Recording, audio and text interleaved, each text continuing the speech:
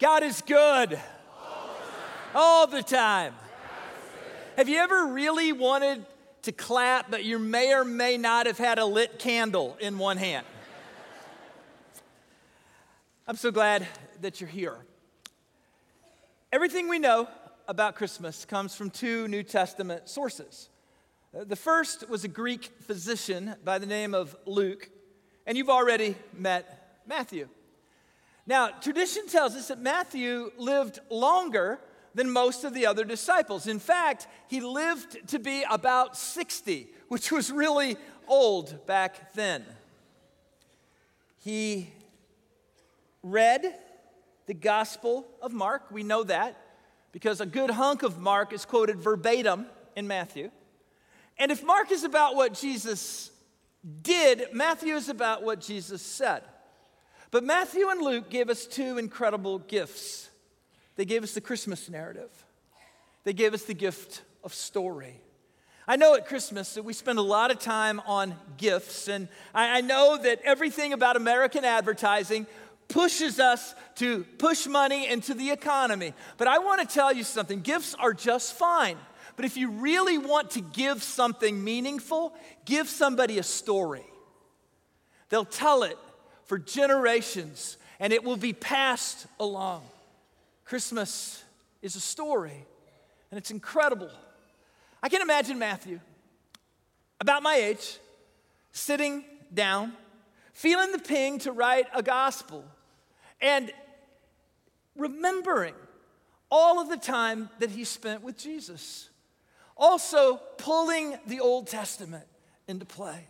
Because for Matthew, it was so important that people see Jesus as the fulfillment of Old Testament prophecy. I love the prophet Isaiah. In chapter 9, verse 6, Isaiah said, "Unto us a child is born. Unto us a son is given. And the government shall rest upon his shoulders.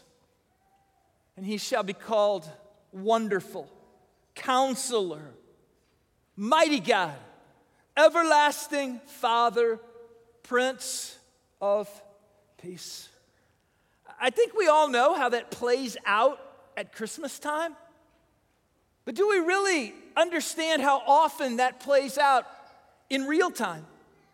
Not just where Jesus put his feet on the ground, but in the places we put our feet on the ground.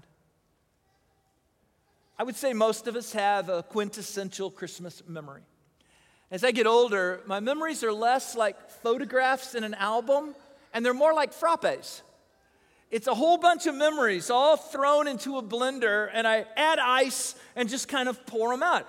The memories are clear, but it's really hard to tell which year they happened or to distinguish one year from the other. But my quintessential Christmas memory has me in a very specific place. Sunfield, Illinois, suburb of the greater DuQuoin area. Farmhouse that was built by my grandpa Hal and my grandma Inez. Every year at Christmas, their 4 adult children, Haleen, Donna, Freddie, and Sue, got together, along with a dozen first cousins, of which I was one. As a child, I was utterly unremarkable in every conceivable way. I mean, if I tried out for a play, it was a non-speaking part, I was going to be a tree. But I was the name bearer. Out of all 12 of my cousins, I was the only one who would retain the last name Bishop. And I felt connected to that family. I gotta tell you, I'm so old, I remember when it used to be cold at Christmas. And I remember we would be at that farmhouse and we would beg to go outside. And our parents would dress us. Those of you that grew up in the 60s and 70s, they didn't have like high-tech warm stuff. Our stuff was bulky and not warm. And so they would dress us all up, put our hats on, and we'd all walk out there. And we'd play for 6, maybe 7 minutes before we were all freezing. And we'd all come back in, and our parents would be so aggravated. They were all hoping we would have stayed out there till New Year's Eve. And in we come. I remember a huge red barn. I remember animals in the back. I remember an orchard. But when we got inside, that's where my memories get really vivid. I remember the way the smoke just sort of rolled in from the kitchen, and I remember the way it smelled, a combination of delicious food being made in a musty farmhouse. I remember hardwood floors that gave just a little bit if you bounced. I remember white plastered walls. And I remember the world's biggest fireplace. I mean, it was huge. And it was stocked full of split wood, and it just roared. And when I was a kid, I'd always look in there and try to imagine how Santa could get down that little bitty chimney. And then there was a tree. It wasn't a triangle tree like they have these days. It was a big rotund tree like Santa himself. And they had big lights on the tree of multicolors. It was absolutely covered with aluminum tinsel and strands and strings of popcorn that we made that very day. And all throughout the house, there were dishes like this, Christmas dishes. And they had various and sundry candy on them, some of the worst candy you've ever tasted. Back in those days, they didn't wrap things individually because no one was concerned about being sanitary. They just put pieces of hard candy out. And you had no idea what they tasted like until you popped one in your mouth. But getting them in your mouth was a little difficult because they were usually stuck together. So you get this big thing of horrible tasting hard candy, and they're all stuck together.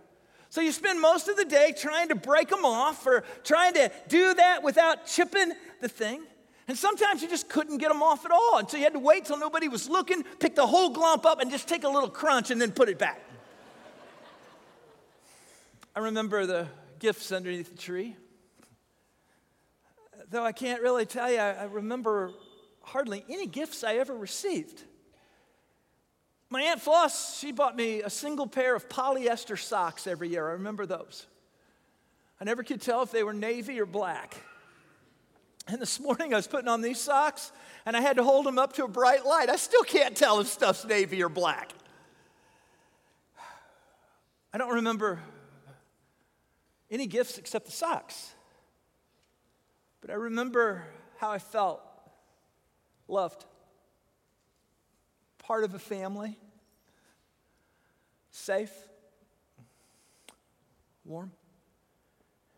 And he shall be called Wonderful.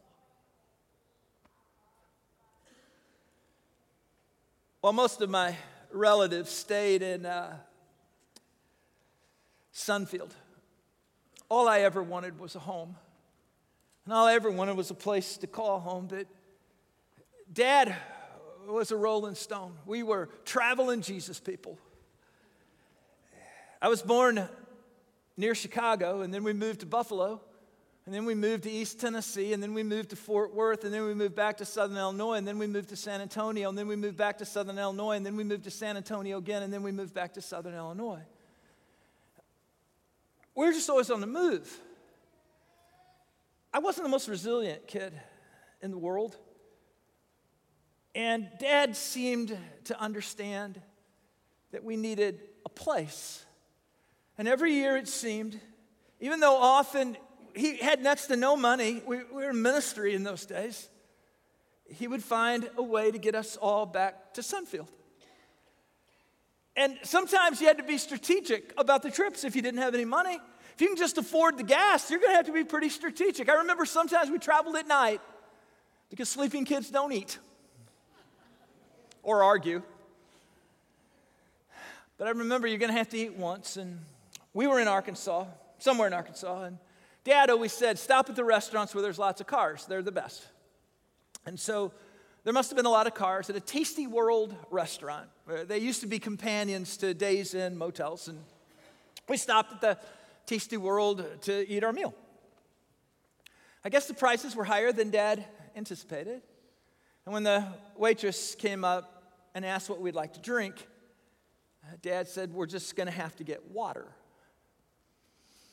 I don't know why that broke my heart, but I do know it had been a really tough year. And I knew we were headed home, and it just felt like that somehow you shouldn't have to drink water in Arkansas. But it was the early 70s, and every kid in America was on the suck it up and shut up tour.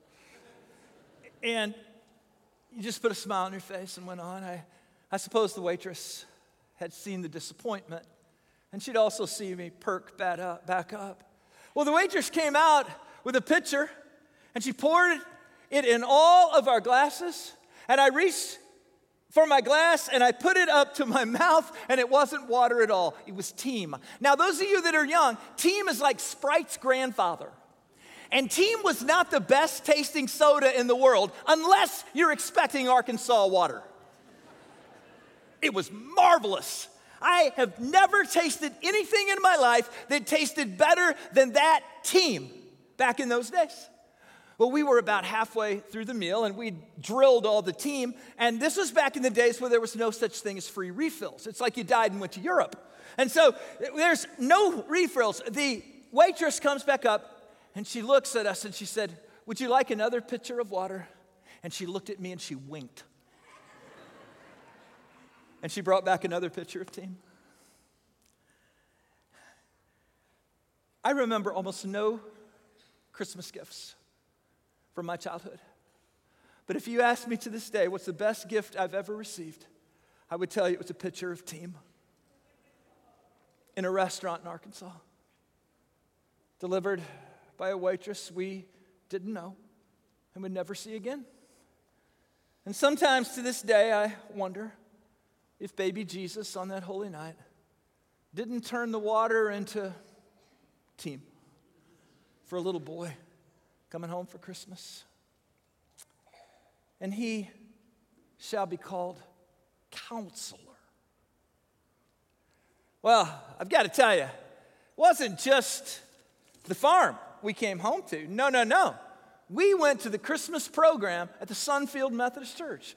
Now, it was the Sunfield Methodist Church until 1968, when it became the Sunfield United Methodist Church, and this year it became Sunfield Community Church, but no one really cares about Methodist politics. The sanctuary held about 100. It's gone now. It held about 100. Christmas programs, 125, maybe 122 related to me.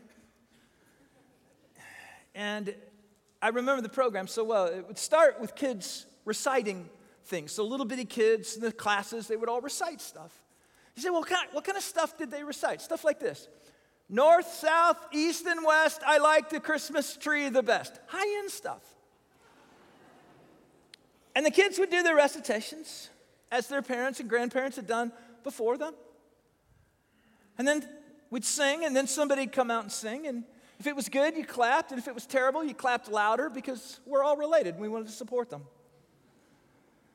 And then came the program, the cradle, the cross, and the crown. It was performed each year to an ever-deteriorating soundtrack. People didn't have to speak. You just acted it out.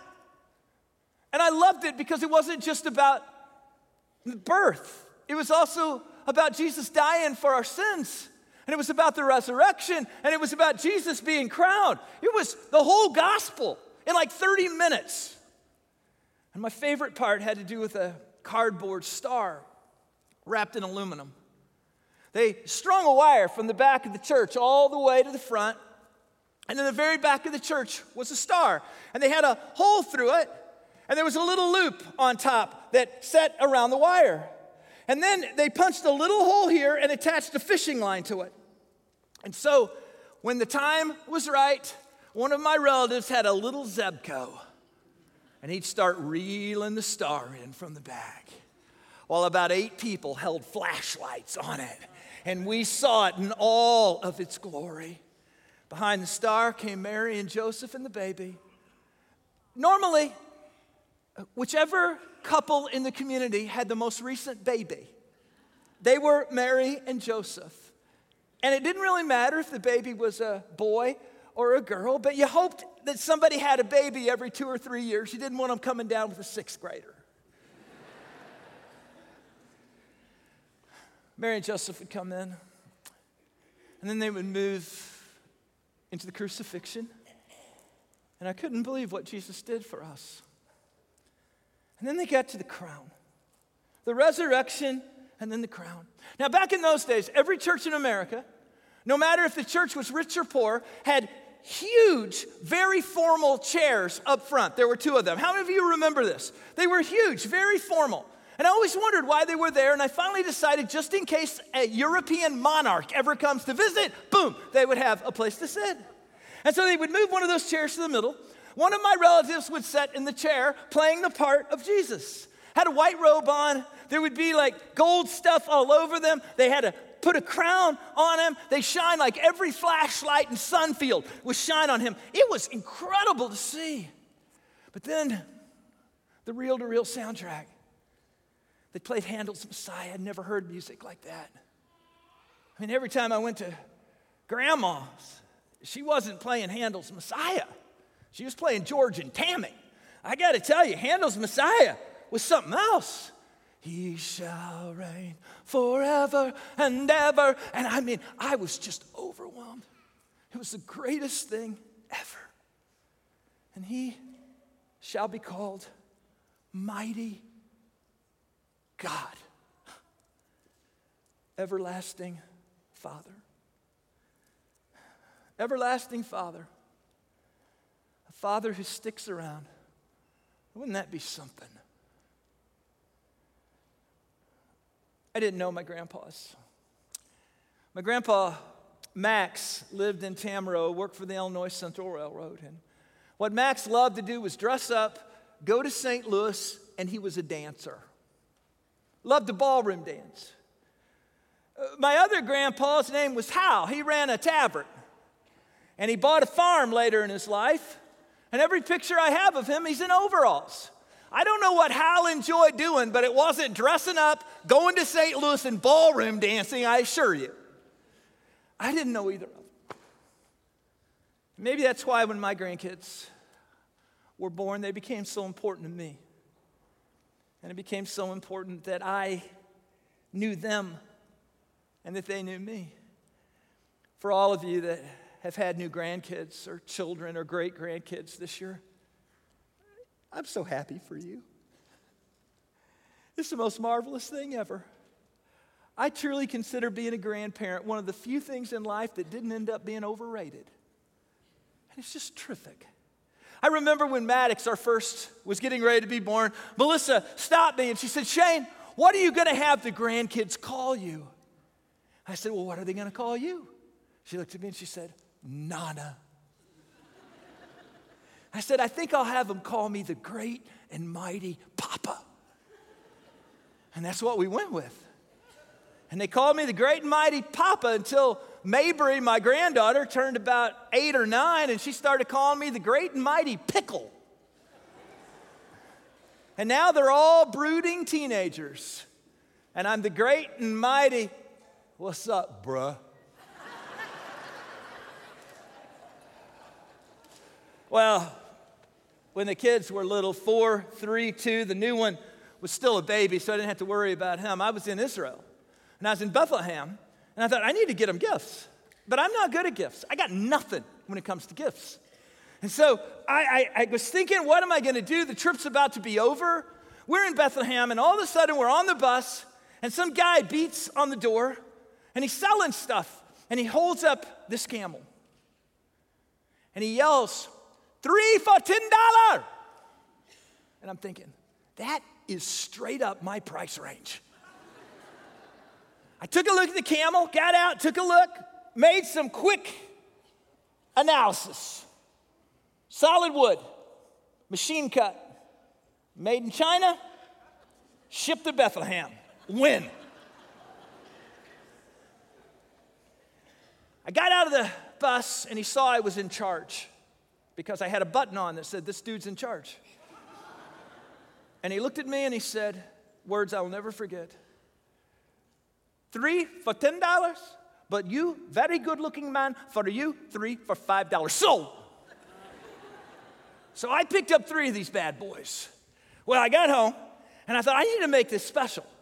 I need to make this special. So I lined Maddox and Eli and Mabry up, and I told them the story of Jesus. And I told them that Papa was in Bethlehem where Jesus was born. And I told them about the wise men. And I told them about him riding in on camels. And I said, while I was in Bethlehem, I got something very special for you. And I handed Maddox his camel. And I handed Eli his camel. And I handed Mabry her camel. Maddox looked at the camel, looked at me, looked at the camel and said, we'll keep these at your house, and walked off. And then Eli gave me his, and Mabry gave me hers, and we had 3 additions to our nativity set. Nativity sets. When I see nativity sets, they all look great from a distance. I don't know about you all, but our nativity sets, the closer you got to them, the bigger mess they were. First of all, when I was young, nativity sets were expensive. And people who made nativity sets made them out of stuff that breaks. Why? Because they are smart. There was no plastic nativity things back then, man. Everything broke. And if you break stuff, you're going to have to improvise.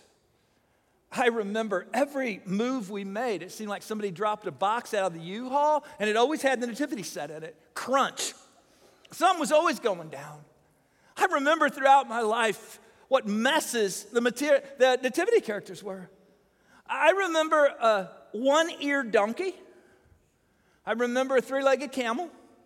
I remember a shepherd whose arm broke off that held the staff. And we would put the shepherd up, and then we would just lay the hand and the staff beside him. I remember a wise man who was supposed to be bearing gifts of gold. But the gold broke off. We had no idea where it was. He just was there with no gift to bring, per rumpa-pum-pum. I remember my grandma Helen, probably a year before she died, she bought me and her dart guns for Christmas. The old-style dart guns that are spring-loaded came out at about 80 miles an hour. They've outlawed them now because they kill modern kids. But me and Grandma, man, we are absolutely drilling each other all afternoon. I mean, we're Starsky and Hutching all afternoon. Every time somebody goes, we're shooting at each other. I remember once, Grandma came out, and she had white poofy hair, and she came out, and there were 2 darts stuck in her hair. And you might say, you were shooting at your grandma's hair? No, I was shooting at her glasses. I was trying to stick one of those things right in her glasses, but she wouldn't stand still.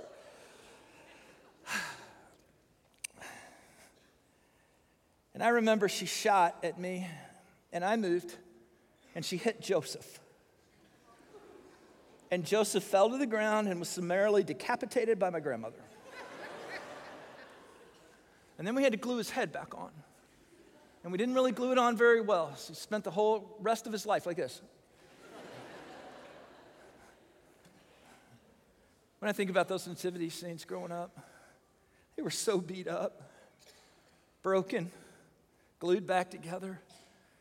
We were always dropping something or losing something and adding something else. My nativity scene at home right now does have an alligator. And I look closely. Banged up, glued up, taped up, shattered, put back together, shattered again. I can't help but thinking how much those nativity sets look like us. Oh, I see the Christmas pictures. We all look terrific, don't we? We just look terrific. Like Ward and June and Wally and the Beef. We don't have a problem in the world, and if we do, we Photoshop it. But if you look closely, we've been dropped out of the U-Haul a few times, haven't we? We've got empty chairs at our table that are breaking our hearts. We've got prodigal sons and prodigal daughters who we don't know where they are at Christmas. We've been dropped and shattered and glued back together and dropped again. And yet, here we are. Every year we get back together The cast of the Nativity reassembles in real time. And we ask ourselves, who is Jesus to this cacophony of characters? And Matthew said, he is the Prince of Peace. If you think about it theologically, peace is never the absence of conflict. There will never be an absence of conflict in a fallen world. Did you know they don't even have a tree up in Bethlehem right now because it's too dangerous? Peace isn't the absence of drama. Peace is the presence of Christ. What did Christ come to give us? Himself. Peace.